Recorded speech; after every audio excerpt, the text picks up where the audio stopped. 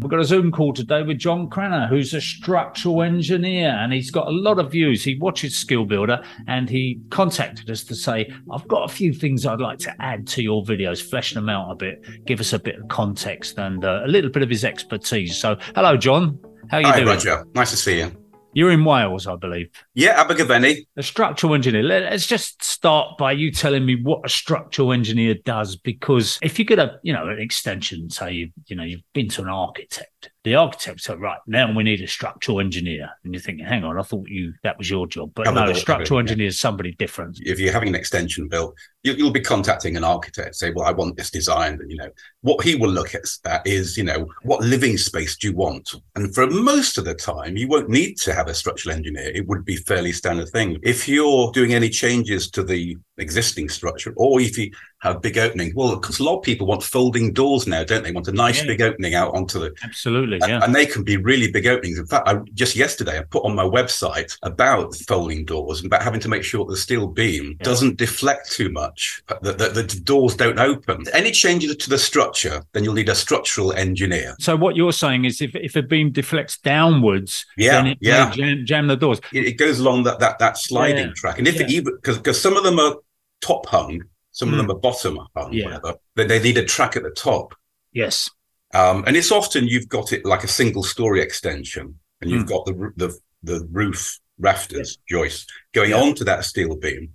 Yeah. So if you get heavy snow, which we sometimes get, then that beam will deflect so much. And I say with the big openings you get, up to 5 or even 6 meters. Yeah. When we design beams, we do it for two things: strength, to make sure it doesn't collapse, which is the handy thing. Yeah. And then the other thing is deflection, which is normally moving a wall inside. Then you don't want any cracking to happen above or in the ceiling, which will happen if it deflects too. It may still be strong enough, but if it deflects too much, it's called aesthetic points. Yeah. If that steel beam supporting, above the sliding door deflects too much, you could get it jamming. I'll just mention something else that with bifolds, and I'm not talking about sliding now because sliding is a slightly different proposition. Yeah. With bifolds, that if you go for those really big panes and they all fold up, obviously, and they're pointing outwards, then they are pulling on the track at the top anyway. Whether it's supported on the bottom or the top, you've got that pull. And sometimes if it's a timber structure and they've just got a bit of timber going through the top, I do worry about that sometimes because I think it's kind of pulling. It's got a bit of a cantilever effect and it's pulling out at the top slightly. So I kind of always think, well, there's a maximum to what you can go with those panes before you start causing those kind of problems. But maybe not. Maybe I'm wrong. But I always think the more weight you put on something, the better. In other words, if you take the weight off the top of a wall, you can push it over with your hands. Very often it's sand and lime structure. It can be restraining influence, But when you put a load on top of it, you've got the roof load on top of it and you try and push that wall over, it's quite difficult. You look at a chimney stack, for example, those chimney stacks, sand and lime construction, it's not stuck together. The lime isn't doing anything. You could pick those bricks off one by one. Well, the lime deteriorates over time. So you could be talking about 100-year-old chimney stacks. So, But the sheer mass of the thing, if you're talking about 6-pot chimney stack or something, the sheer mass of the thing is not going to blow over because there's so much weight in it, isn't there? That's my point. When you start dealing with lighter weight structures, we see this in Florida and places like that. They're basically living in timber frame buildings which will blow away with a puff of wind, so they have to do all kinds of things to try and anchor that building down. Well, it's interesting you should say that about buildings being blown away with wind, because another thing I do a lot is steel frame of industrial buildings, but a lot of actually agricultural buildings. But all steel fabricators had to have CE marking on their work. And it's a fence to put in any piece of steelwork that hasn't been produced by a fabricator before 2015. A lot of agricultural buildings were not designed. The fabricators just guessed. In the heavy winter of 2010, a lot of steel-framed agricultural sheds collapsed in Scotland because they were under-designed. So I do a lot of work for agricultural building, and they are so lightweight. I don't design it to stop it from sinking into the ground. I stop it from lifting up. Blowing away. I do a lot of hay barns that are open at each side, so the wind goes through and you get a lot of uplift on it. You size the concrete pads to stop it from lifting up. What's interesting actually is looking at your videos and seeing how you get the steel beams in. Yeah. Because a simple thing for me is I just sit here, I just look at the drawing. Oh, yes, I did the calculation. Oh, that's difficult. It's not difficult when you've got a computer program to do it all for you. I say, you put this steel beam in this size, starting from there to there, and then the poor builder's got to do it, especially if you're forming an opening and you've got to do the temporary support of all the stuff above. So I worked for 3 large consulting firms before I went self-employed. So I worked for Ove Arup, you may have heard of, Sydney Opera House, Scott Wilson, Kirkpatrick, and then Halcrow in Cardiff here. As a designer, you need to think about how it's going to be built and actually do method specifications or statements, because the design is so intricately connected with the way it's built. And I did do one design of steel beams in a big house here in Abergavenny to remove a chimney breast. Sometimes you get them, half a metre thick. This was about 1.5 metres thick. So you need a lot of steel beams. And I thought, this is really going to need a method specification. So you're telling the builder how to do it. I say it's not often you do that. Sure. And it's just as well I did do it, because he made a cock of it. Really? And he didn't support it properly.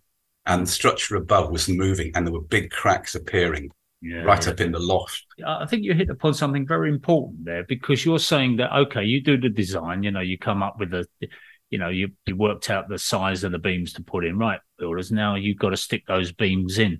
There is no method statement. There's nothing there to say to the builders, this is how you go about putting this in and supporting the structure, more importantly, while you're putting it in. And that is such a grey area, because it's left up to builders' experience. And there are loads of videos on YouTube where it's gone badly wrong, where they've been swinging in a steel beam and it's acted like a battering ram and taken half the building away. Having a bit of guidance on how you safely prop a building, because, we use strong boys and so on. We want to prop from one side, because getting the steel beam in is often a problem when you've got loads of acros in the way. So you try to do it from one side, or you try to put a steel beam at the foot of the wall before you start knocking through, so that you can just lift it up. But, we've tried all kinds of things. And the other thing that's happening quite a lot now is that on loft conversions, what we call the tin lid, which is the canopy over the top. Oh, yes. Yeah. But the big problem with the tin lid is that, okay, you put the tin lid on, you strip the roof off. Now you want to get a steel in. Maybe you want to get a ridge beam in, and you've got a tin lid in the way. So that's where we end up, in one of our videos, we ended up mauling the thing in bit by bit. It's interesting seeing those steel beams going in, how you kind of just move it bit by bit, almost using the kind of the old Egyptian method of, rollers, of pushing it along and tilting and rotating it. That's it. Yeah. I learned a lot from Stonehenge, quite honestly, because I go back a bit. Yes. Talking about loft conversions, I get asked, we can't get that length of beam in. I've designed beams 7 or 8 meters long. Okay, you can transport it to site, okay, but getting it up there.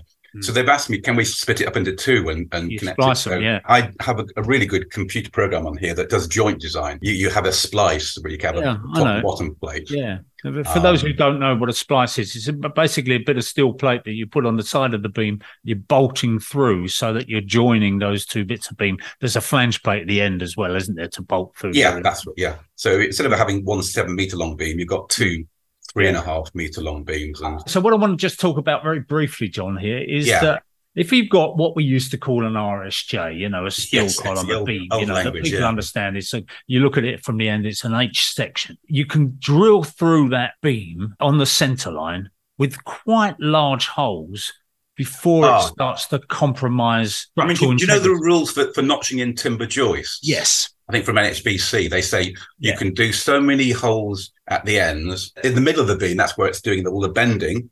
Yeah. Therefore, you need the depth of the beam there. Yeah. But what you can do is in the middle of the beam, you can put a hole in the middle. Yeah. Because actually the stress there is 0. That's right. Yeah. It's only at the top and the bottom that it's maximum. But you don't want to put holes at the ends. It's quite strong at shear at the ends, but it's the bending that's critical. So steel beams, well, there are things called castellated beams. We're going into big things now, you look at them and you wonder where the strength comes from, don't you? When you surely that. Well, the strength of a steel beam really comes from the top and the bottom flanges. Okay, so we've got what we call a web, which is the upright piece, if you like, and then across the top, and then the top bit that's the flange. That's right. That's so the flange. So we've got a flange, top and bottom. Okay, so what you're saying is that the strength of a steel beam is coming from those top bit, flanges, the separation, not the those web. top bits, So that's in the middle bit. At the ends, where you've got this shear, that's where you need the web. You need the web there. Yeah, the web is doing all the work. Somewhere along that beam, there's a change, if you like. Yeah. From the end to the middle of what part of the beam is doing the work. The other thing that you get, which I hear a lot about, this problem of rotation. When you load a beam. Oh, well, twisting. It starts to twist. It starts to lateral rotate. torsion or buckling. It's to do with a bit like columns. I knew it would be a ruler. yes.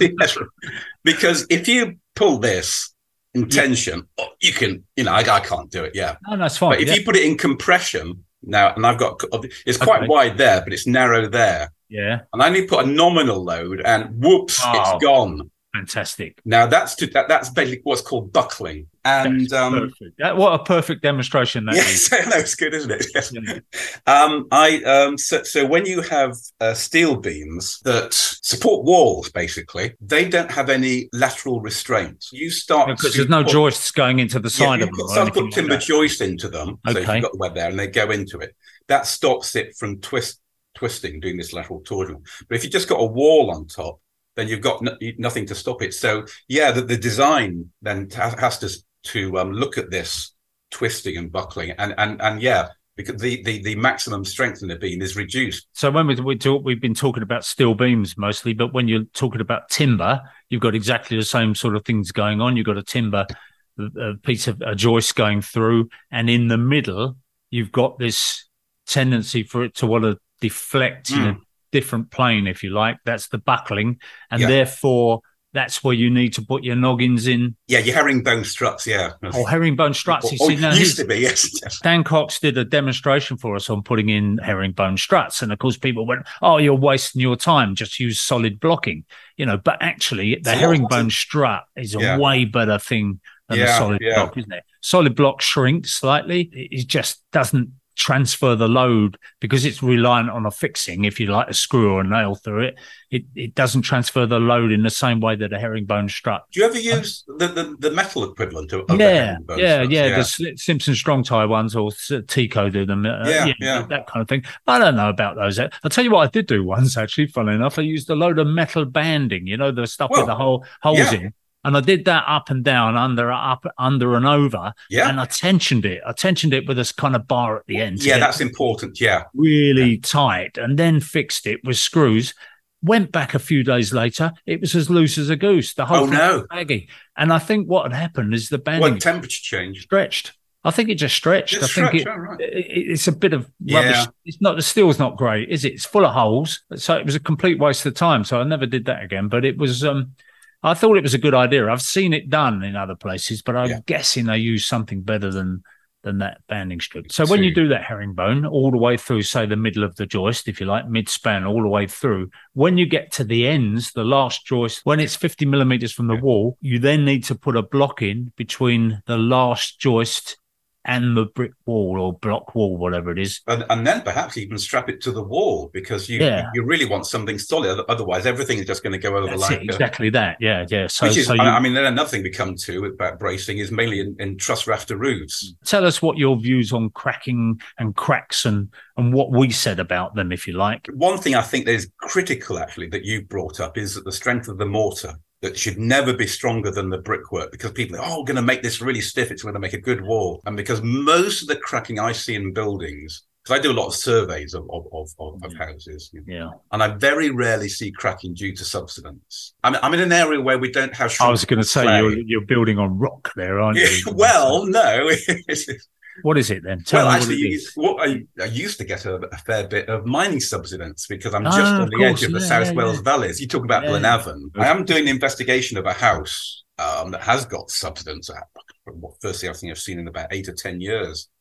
But that's due to water leaking from the drains. Okay. So that's the most common cause. Washed it away. Absolutely. Yeah. But as I say, it's mainly where you've got a newish house and they've used too strong a mortar with the expansion and contraction. You get large panels without movement joints. Now, movement joints is another thing we can talk about. You need to have, a lot of buildings don't have them. during the day, you can expect, you get a lot of temperature changes in just one day. Worst thing is like April, and it can get really hot, and then it can go freezing at night. Absolutely. So what happens is that when it contracts at night after being very hot, then the wall goes into tension. Yeah, because masonry is fine in compression, but just a bit of tension, and you get this cracking in it.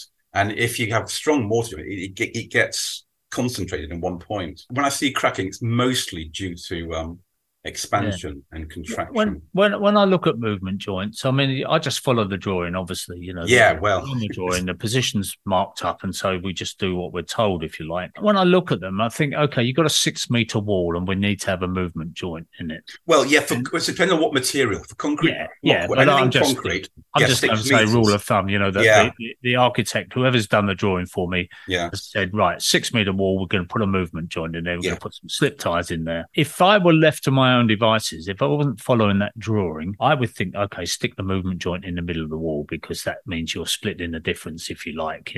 You've got a 6 meter wall, stick it in a 3 meters. But they say, no, you stick it in a meter from the end of the wall, near the corner or somewhere, and it just seems, I think, well, why there? It can seem odd, but you put it by openings. Yeah. Between the windowsill of the first floor window and then the head of the ground floor. Yeah. You've got a narrow panel on each side. You've got big panels. Yeah. So there are different shrinkage kind of rates going on there. So sometimes you put them there. Sometimes you put them behind downpipes because you can't see them. That's right. That's what I think the reason I like to do that is because at the corner, that's the strong point there. Mm. So you just come a bit away from that, and you use that as your start. To put them in at 6 meter lengths. You get cracks under windows, don't you? You've got a lintel above the window. It's coming down on both sides. Bit under the window, it's got no load on it. Because probably it's been too strong a mortar. Because if you have a weak mortar, it will do lots of little cracking all the way along the wall. Yeah. But if you have really strong mortar, it will say, I'm not going. The masonry's got to crack. Because you've got these, I say, a little panel between the windows and a big panel each side. So you've got this different rates of shrinkage. It's also effectively a stress concentrator. I spent a couple of very happy years, I'm going to say that, working with a bricklayer as a bricklayer's labourer, and he was a very good old school bricklayer, You learn a lot from them, yeah. He said to me, one of the worst things that ever happened to the building industry, cement. Because he said, when we got the lime, suddenly everyone's going 3-1, 4-1, whatever they're doing. And of course, the problem is that we then got lightweight block work. They didn't alter the mix between the block work and the brickwork. So if I was knocking up for him and he was doing a bit of block work and a bit of brickwork, he would want 2 different strengths of mix. The brickwork, you might go for a 4-1. The block work, if it's an aircrete block, you might go for 6-1. He didn't want to be laying lightweight aircrete blocks with a 4-1 sand and cement mix, no good at all. So I would have to knock up according to what he needed. So a lot of people just don't bother doing that because that's a slow process. Yeah, but all the specifications had, 1-2-6 cement, lime, sand. So it's always been inbred to me that, a mortar mix needs to have lime in it, even though it's got, So the premium cements, the ones which cost a little bit more money, now have a plasticizer in there, building like a kind of lime thing or whatever, but it slightly weakens it, so it gives it a bit more movement. The problem is there that the cement manufacturers will say to you, right, so if you buy that sand, if you buy that cement, there's no need for you to use a plasticizer. Mm-hmm. But of course, a lot of builders, old school, they're going, all right, okay, stick a bit of Feb mix in there or whatever, or even, dare I say, washing up liquid. That's what I always hear. And then they wonder why they got salt, efflorescence coming out of the mortar everywhere, because washing up liquid is basically salt. You still see it a lot. Yeah. Guys doing it. So damp is the other one. I really just want to touch upon damp because we love damp. That gets people really hot under the collar. I've recently bought a book called is that Back to Front, The Warm Dry Home? Oh, okay. It's written by our friend Peter Ward, who has got some really good advice on his videos, actually. Trouble is, he's also of the same ilk as, I originally also heard about him, but bought this other book Jeff Howe. I know Jeff Howe very Jeff well. Howe, Yeah. yeah. Yeah. Because they're both of the opinion that rising damp doesn't exist. And they said, especially Jeff Powell, I've done tests, I've done a scientific thing. I've seen them. Those tests. I've seen his tests. They weren't scientific. And they lasted for such a short time as well. I mean, if you think, the buildings you look at are 100 plus years old, and they left their brick columns in water for weeks. If you want to do anything, you should be leaving there for years to see what happens. Well, it's not only that, but the whole thing is, I know Jeff, I know him very well indeed. And I've been to his house, and we did a television watchdog program some years ago together. When I looked at that experiment that he did, down in his cellar, he set up some trays, put some water in them, and then very crudely put some bricks in there, bit of mortar in between. It didn't make too much fuss over it, just slapped a bit of mortar down, slapped the bricks in, and went, okay, damp, rise. I'm going to leave you to rise. I'm going to come back and see how you've risen after a week. Well, not much going on there, is there? 6 weeks later, he's saying, there's no rising damp. It can't be done. It doesn't exist. Now, Jeff was a bricklayer. He did bricklaying for a while, and then he went as a college lecturer doing bricklaying, teaching people to do it. Okay, he's got some experience of buildings, but I would say that he probably hasn't been in as many buildings over those years, because he's been in a college, as somebody who's out on the tools for the whole of their life. Peter Ward, interestingly, is a geologist, not a builder. He comes to it a little bit late. They both get this idea, rising damp doesn't exist. Now, for a start, I've looked at Victorian books on rising damp problems and all kinds of things, and what they did to try and solve damp in buildings back in those days. Sometimes even using canvas sheets, which were oiled, believe it or not, stretched on timber on the inside, and then painted so that they got a physical barrier between the wall and the thing. So there were all kinds of bizarre things going on. And of course, then 1875 or something like that, they introduced this law. Buildings had to have damp-proof courses in them. And that was for health reasons, because obviously people living in damp houses suffering from all kinds of respiratory problems. We know about mold. We know about all that stuff. And people say, that never used to exist back in the old days when houses breathed and we had open fires and people were all right. And they got this illusion that people were running around in perfect health in those days, but of course we know that's not the case. We know they had TB and they had all kinds of and a lot of people died very young. You bringing kids up in houses like that, they were suffering. So the whole thing about using damp-proof courses, it took a while before they really kicked in. 1875 or whatever was when that law came in, but it still took a few years before local authorities started enforcing it through the building regulations, all the rest of it. But we got 1920s, 1930s onwards, all houses had damp-proof courses. And I think the houses have benefited from it. So to say there's no such thing as rising damp is to condemn people to Victorian standards of living, in other words, going back to saying, so what they're saying is, hack off all your plastic paint, hack off all the sand and cement, let the house breathe, which basically means letting the damp come into the house and then getting rid of it through ventilation and heating and so on. And so when he says the warm, dry house, it's all based on that thing of, rising damp, let it happen. Let the damp come into the building and then get rid of it. It's not so a damp-proof course stops the damp coming in to the brick structure. I do a lot of surveying of stone barns. That have got 450 thick walls. They are barns then, but they're being surveyed because they want to get planning permission to turn them into houses. So I do a survey mainly so the local authority knows whether it's a structure that can be saved, because some of them walls are so bad they have to rebuild them. And I say no, it's not an existing building if you rebuild the walls. But I often think what about because obviously stone barns have no damp-proof course. That is a different beast completely, because it's certainly pointless injecting it with any chemical injection because it's so thick. And a better word for these stone walls is random rubble. I know, I know. Because it's literally just bits of rubble thrown in the middle. We have a term cob. Do you hear that cob wall? Yeah, I've seen pictures. Not come across them, but that's another interesting. Same idea. You just basically building something, chucking a load of rubble in the middle and rendering up the outsides of it. Yeah, with these barn conversions, it's an old form of construction suddenly meeting with modern building standards. Because you want to have it draft proof.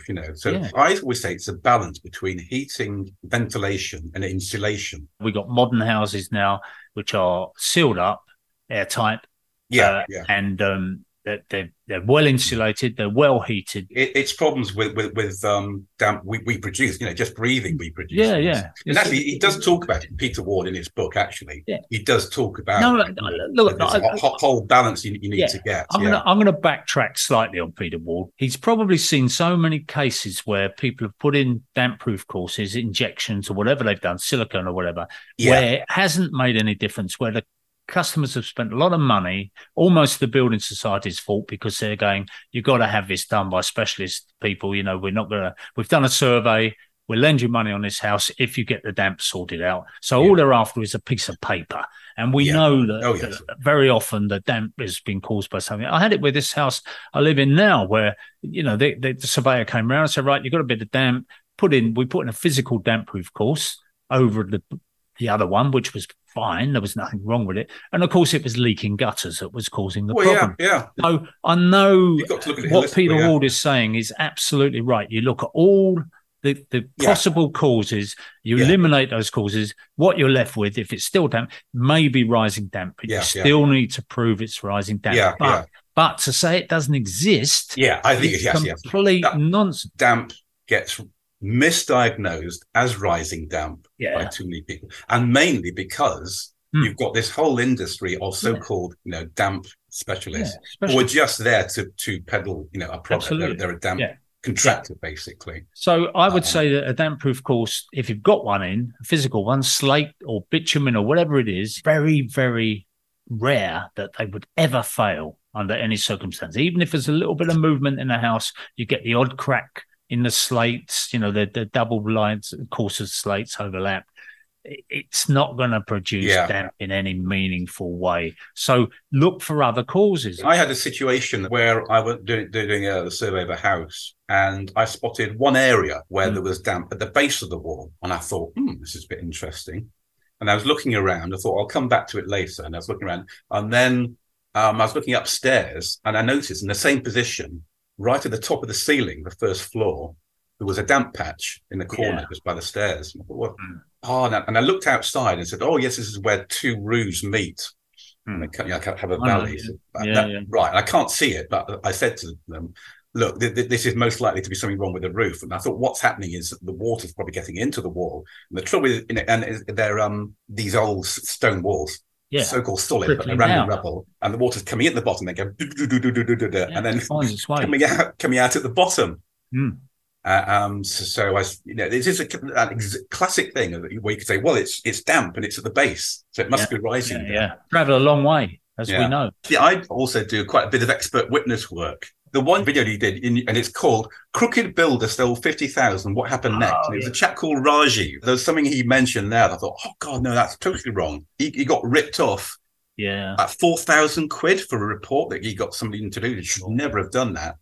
So it'd be interesting to touch on that. We'll look at the cowboy builders and hopefully look at the cowboy customers as well, because we get, every time we do something on cowboy builders, we get people going, what about the customers? And funnily enough... Well, you've done two interesting videos, one called 9 Things That Annoy Your Builder, another one, 9 Things That Customers Hate About Builders. I thought, well, it's interesting because when a builder comes into the house, it's a very interesting mix. You're suddenly pushed together, can be quite intimately. You're buggering about their house. You've got a lot of different things going on there. Those people are not necessarily used to employing people. In other words, they're taking on a role as a boss or whatever. They're not used to management in that case. They're under stress because you're in their house. I've gone off to do a job like an extension or whatever we've done. It's been a fairly extensive job. And they'd always say, when it's done, we'll have a party. By the time it's done, they're so fed up with you, they just never want to see you again. Okay. All right, John. Thanks very much for setting it up, and it'd be lovely to have a chat with you, Roger. Yeah, we'll talk again. So, when you finish reading those books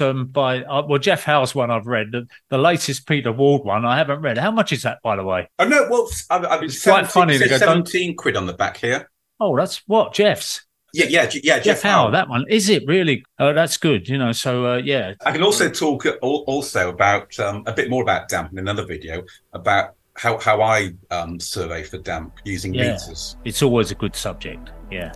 I didn't realise. I'll be interested to see that book, Peter Ward. I might buy that if it's. I don't really want to give him any money, but I'll. Anyway, okay, cheers. Okay, Roger. Go see your cleaner. Thanks, Dylan. If you haven't seen Skill Builder on YouTube, we've got nearly 1,000 videos for you to look at. Head over there, hit the subscribe button, and we'll see you for the next one.